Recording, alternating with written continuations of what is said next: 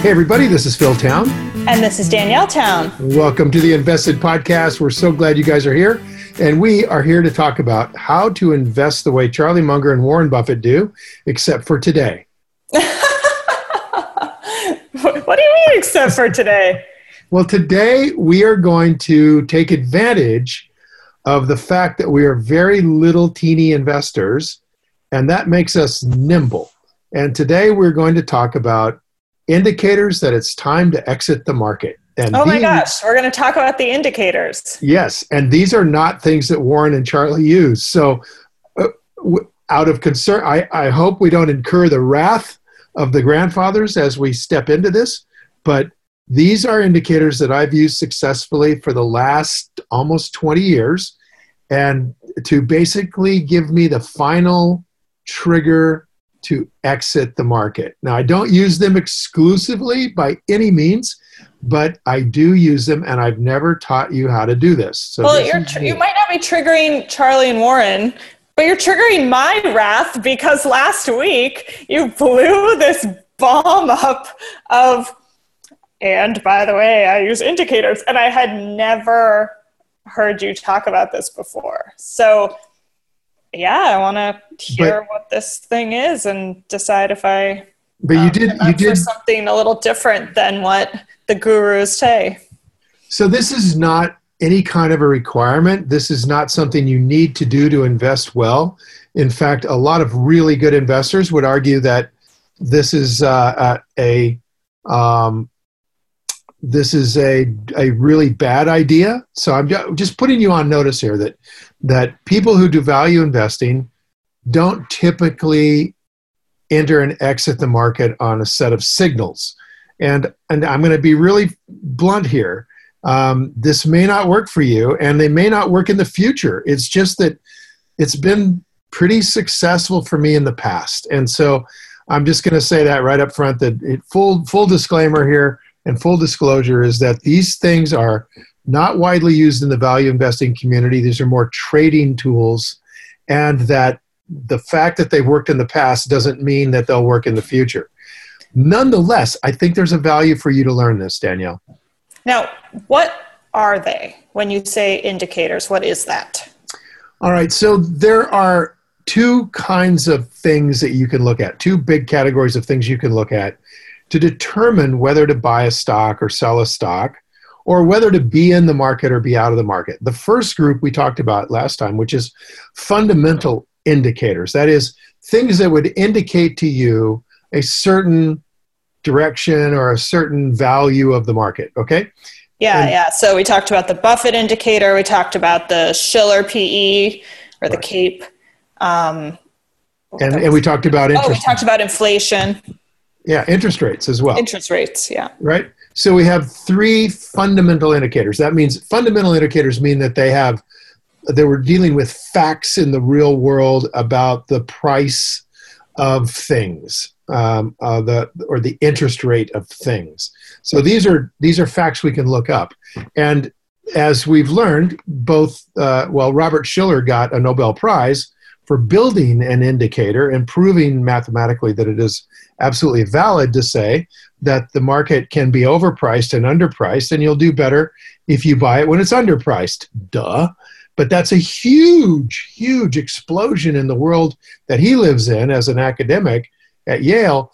That's throwing a nuclear bomb into the academic world, because the whole academic world believes that the market is priced correctly all the time. So when he proved that it isn't, it's a nuclear bomb, blowing up modern portfolio theory, which we've been blowing up here steadily for 2.5 years. So this is no news to us, but it's big news to the academics. That's an indicator now, his Shiller PE is an indicator of the future performance of the market. So when you see the Shiller at 32, it's an indicator that the future performance of the market is very likely to be bad compared to good if you had a Shiller PE at, let's say, 10. Okay, so that's an indicator for the future. Right. And it tells us something. It's no guarantee of future where the market's going, but it's an indicator. That's why we call it an indicator instead of a fact. right? It's just Yeah, good point. right. And when you see a hoof print on the ground, it's an indicator that a horse went by, right? If you can read it well. Yeah. So, but it doesn't mean the horse didn't turn around and go the other way later. Got it. So the other indicator that we talked about was the Buffett indicator, which is the Wilshire, the ratio between the Wilshire index and the GDP. So that one is when the Wilshire index is priced more than GDP. That's a pretty good indicator the market's overpriced and it's not likely to do well in the future. That's, of course, where we are right now at 155%. Wilshire is 155% of GDP. So that's an indicator that the future won't be good for the market. But again, these are just indicators. Now we want to add more. All right, what's a technical indicator compared to these fundamental indicators? A technical indicator is something that's looking at the stock prices of specific stocks. I mean, you can apply these indicators to any stock, but I'm going to apply them today just to the major indexes, to the Dow Jones Industrial Average, which is an index of the 30 biggest, most powerful companies in America. That's called the Dow Jones Industrial Index, and I can track it with an exchange-traded fund called DIA, or Diamonds, and the symbol is DIA. Okay. So we're going to track the Dow Jones, which is a surrogate for the market. So when somebody says, oh, the market's going up or the market's going down, they could typically be talking about the Dow Jones Industrial Average or the S&P 500 index, which has an exchange-traded fund called SPY, or Spiders, SPY. So these two major indexes are what people are referring to when they say the market's going up or the market's going down. Okay, and you're looking specifically at their prices. And I'm looking specifically at the prices of those indexes on these exchange-traded funds, DIA and SPY. Okay. All right. And let's just start with an idea of what these indicators are. Yeah, that's what I'm trying to figure out. Right. When you say technical indicators, what are the technicalities? So what's happened is that people who trade, or traders, are always looking for some kind of edge on the market to trade it. And they'll develop tools, and have developed tools ever since we started having computers, and even before that, just with pencil and paper, tools that would maybe predict the future. And these tools are called technical trading tools, or technical trading indicators. And as over time, individuals who developed these tools made them available to other traders and talked about them at conferences, and they gradually entered into the industry as indicators that are often relied on by traders. And so one of these, for example, is the moving average. So this is an indicator, a psychological, of the psychology of the market, essentially. And what it does is it essentially takes the price of the index, since we're just talking about indexes here, it takes the price of the index and it averages it over time. So it's called a moving average because the price is moving and we're averaging this moving price over some period of time. And so you take a certain period of time, like 6 months or 5 years, and you take an average of that at this moment, and then plot a point. I don't know how often they calculate it, but let's say like every day. Then, so tomorrow you would have a new average of that time period of the last 6 months. So you would lose the last day and add a new day, and thereby the average would move. Pretty close, except that there's a really a little bit tweak here on just what you defined, and that is that if I say that the period that I'm going to use this on is 6 months, then I'm only going to add a new dot on the moving average line. I'm only going to average a new dot every 6 months. Oh. So let's shake that down to a lot tighter time frame. Let's say that we were going to look at the moving average on a daily basis. All right. So the period would be 1 day. And then we would want to know, okay, well, how many one-day periods are we averaging? Yeah. All right. So we could say, let's average 30. That's a month. Let's average 30 one-day periods. Okay, now we've got something that we can play with. So we take the last 30 days of price on the Dow Jones Industrial Average, and we average those prices. We take every single day, add them all up, and divide by 30. Mm-hmm. And that is a point now on a line that we're going to start right now. So that's our first dot. Sure. All right. So let's say on the Dow Jones Industrial Average index or exchange traded fund, that point is, let's say, 200. So, okay, now we're going to put a dot and we're going to start making a line. Now, the next day, the moving average goes up, the Dow Jones goes up to 210. And so now we drop off the day 30 days ago and we add a new day. And now we average that new point in. Which is what I just described, except that I was using a 6-month period instead of a 30-day period. Right. Okay, good. Then I think you got it right. Wasn't sure if you would plot it. Well, see, the difference was you wouldn't plot that every day.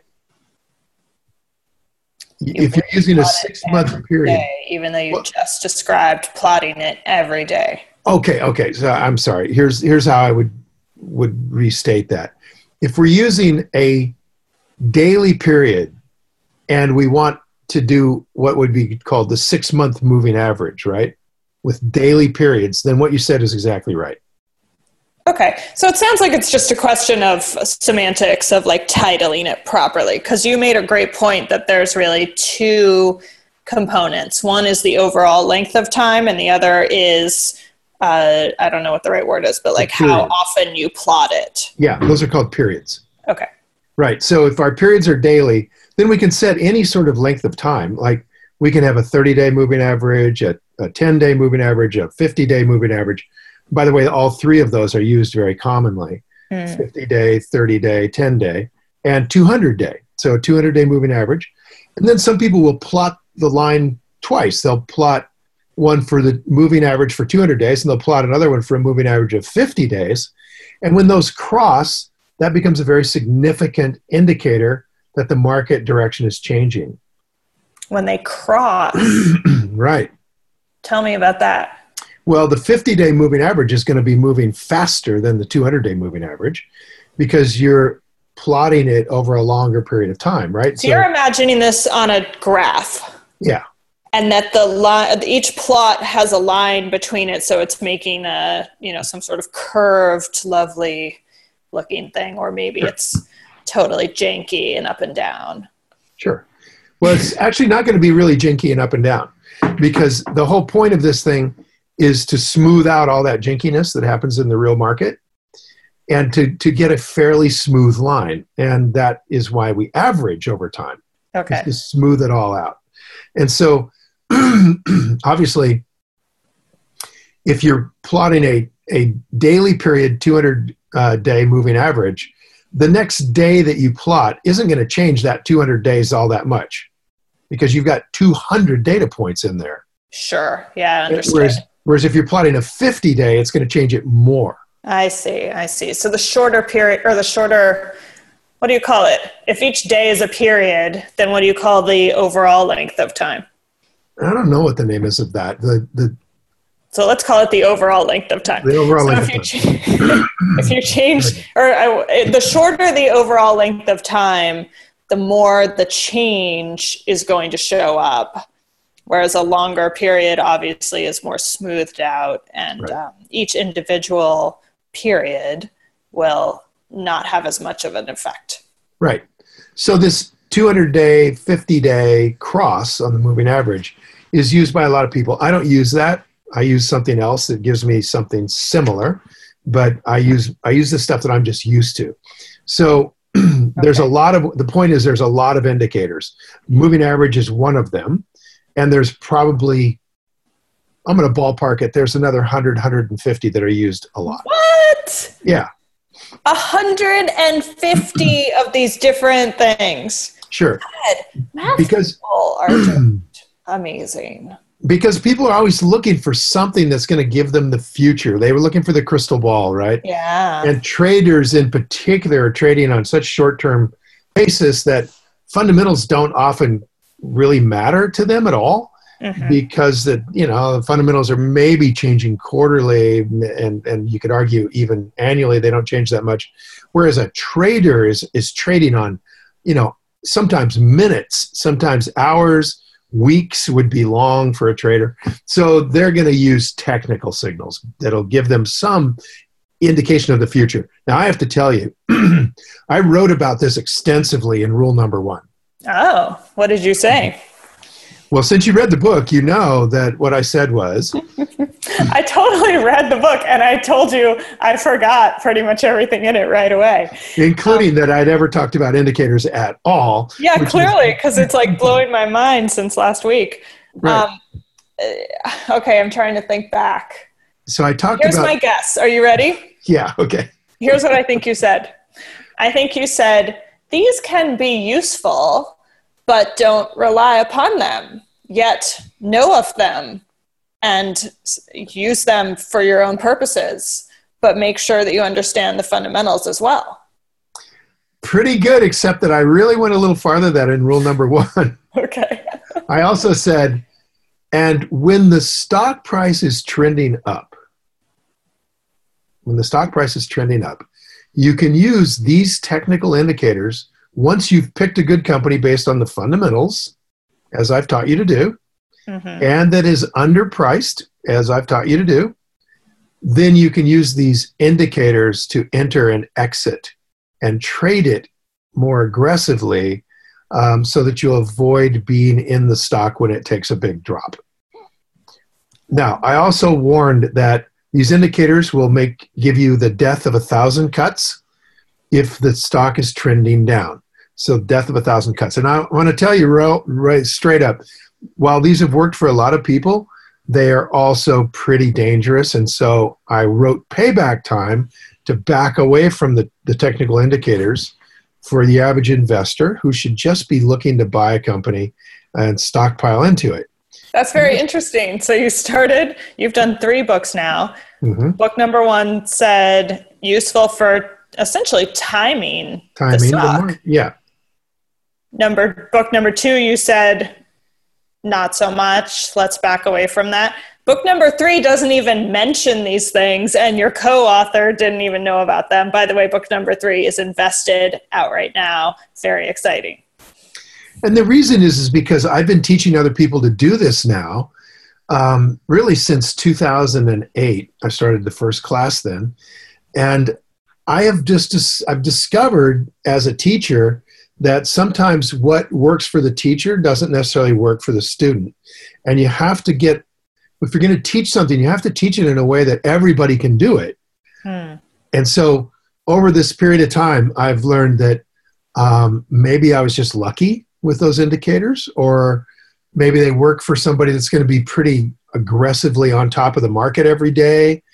But what I found is that for your average person that's learning to invest, what we're teaching in the book Invested is dead on. And that's what we're teaching at the class now in the workshop.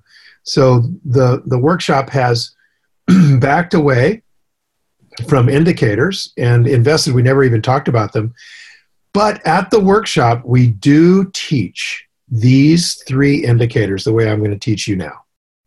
Okay, tell me what they are, and then I think this might be a longer discussion, so we might have to throw it a little bit to next week. Okay, so, and fair enough, because this is really a subject where I hesitate to get into it because I don't want people to get burned by indicators that are not the final determinant unless you use them like I do. So let me just reiterate, Danielle, that it's really important that we understand that what I'm teaching you now is to give us an idea about how the market's likely to perform in the future. And hear this really clearly, okay, everybody, really clearly. There's no need to use these indicators if you are already investing the way I'm teaching you, Danielle. I frankly have 0 plans to use Good. any of these indicators. Good. But I still want to know what they are, just so I know what you were talking about. The reason I brought them back into the class after not using them for a while is because so many of our students have money in 401ks and individual IRAs that, and they're nervous that they don't have their money in individual stocks that they're confident about the value. Yeah. And the market right now is so volatile, like all over the place. And it's really causing a lot of attention to it. And that fear is starting to bubble a little bit, I can tell. Well, it's bubbling for good reason. I mean, look at what we talked about last week with the Wilshire and the Schiller, both of them screaming that the future is going to be pretty meager as far as long-term investing, and that a drop is coming. And we know that the market can be irrational for the next couple of years and continue to drive those indicators to the moon because we've seen it before. But we know that in a couple of years it's going to get rational. And when that happens, see ya. Yeah, and then those indicators are detailed in our book with good reason for using them. Yep, for sure. So give me the 3 indicators. Okay, I'm as you see, I'm working it up to it slowly so that we put it in context. That this That's is really good. I'm glad you're doing that. Really for you, if you're stuck in a 401k, you're a baby boomer, you don't have 20 years, you cannot afford this market to take that 401k down 50%. And you're scared right now that this is going to do it again. But you're also scared right now that you don't have enough money to retire on. And if the market's going to double again, you need to be there. You see the quandary? It's a horrible rock and a hard place problem here that I don't have enough money to retire on. I need this to grow. If I take my money out now and it doubles, I'm just going to want to shoot myself. Yeah. And if I don't take my money out now and it drops 50%, I'm really going to shoot myself. So what do? That's where the fear comes from. Yeah, absolutely. And absolutely. You're absolutely right also that these technical indicators are not necessarily reliable. They're not necessarily reliable. And there's a certain amount of subjectivity attached to these things. It's not just a black and white pull the trigger. I mean, you can make it black and white, pull the trigger, but you're going to have more risk involved with that a little bit. So I'm going to get to what they are here in a second, but just let me really paint the picture here that this is taking you into danger territory. And there's no reason to go there if you have plenty of money to retire on, stay with the market. If you don't need to learn to invest, then follow the advice of your financial advisor. Don't try to time the market. Just, hey, be glad you've got a lot of money there. And if it goes down by 50%, you're going to sit on it and wait for it to recover. And we're in America, and we're a great nation. It will recover. And we will see a better stock market tomorrow. And you'll be so glad you did that if the market doubles again, which it could do. Mm-hmm. And, the market can be irrational and double again. And, who knows the impact of all the things that Trump is doing, and maybe they're going to be good, maybe they're not. So we don't have a crystal ball. Let's get that really, really clear here.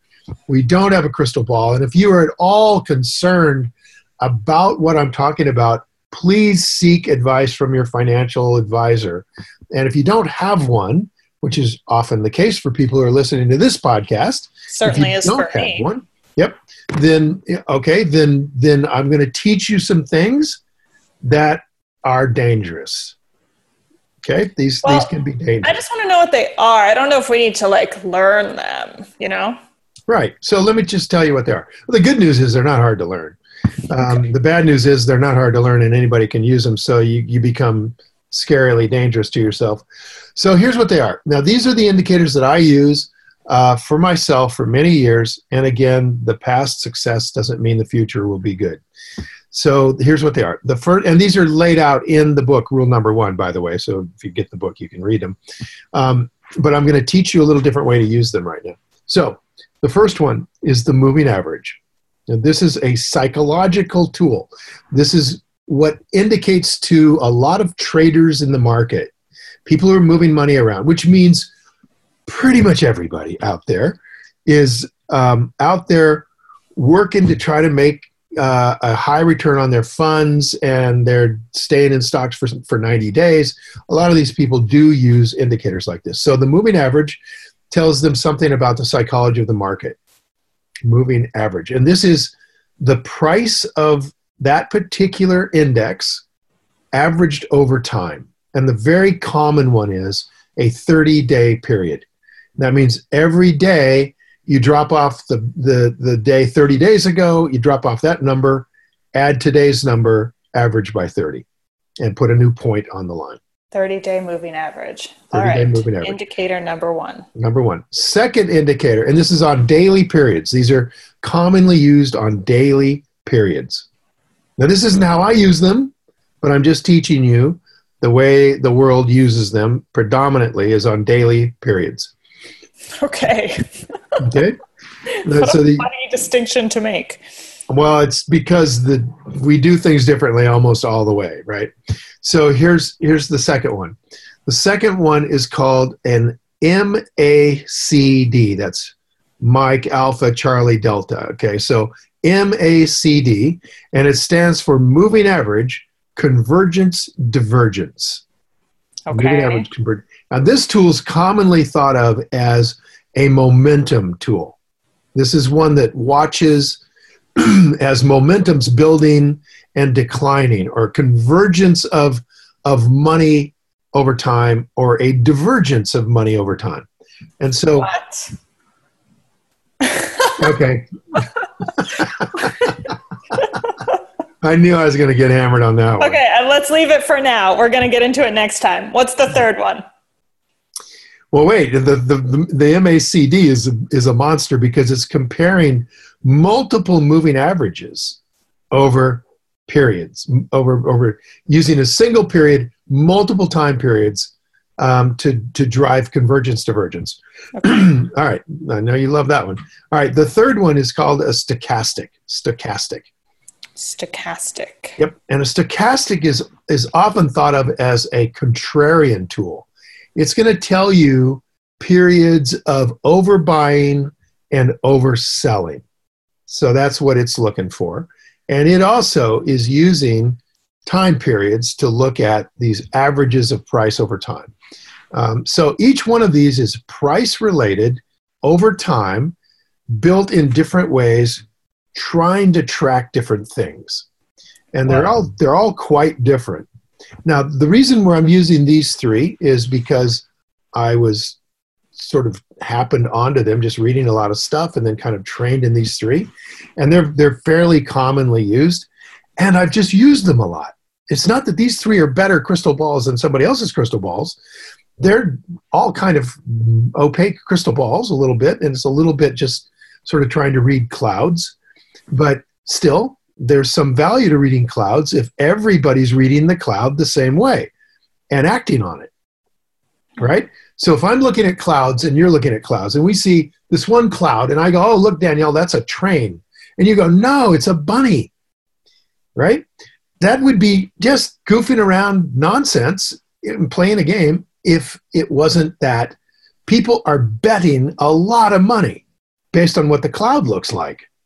So if I'm right that, let's just be a huge example here, exaggeration, 90% of the people trading money out there look at this cloud and see a train, and almost no one looks at the cloud and sees a bunny. And they trade on it because it's a train, then you would be making a mistake to constantly insist that it's a bunny. You see what I'm saying? Yeah, I see what you're saying. I'm pretty sure I totally disagree. But I'm going to leave that right there.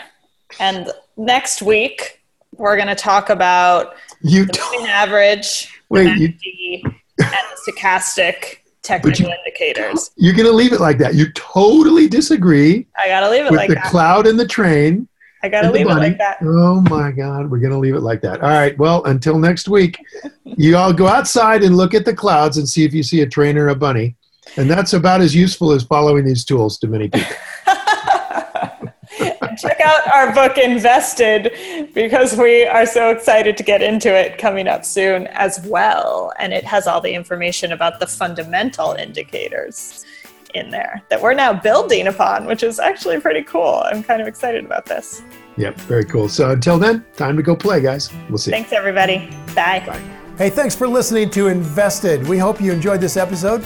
Head over to investedpodcast.com for our show notes and a special offer on how the podcast listeners can attend my 3-day transformational investing workshop for free, where we just teach the heck out of you for 3 straight days. We don't sell anything, and we get you a scholarship to come to it for free. So come on over there and take a look at that.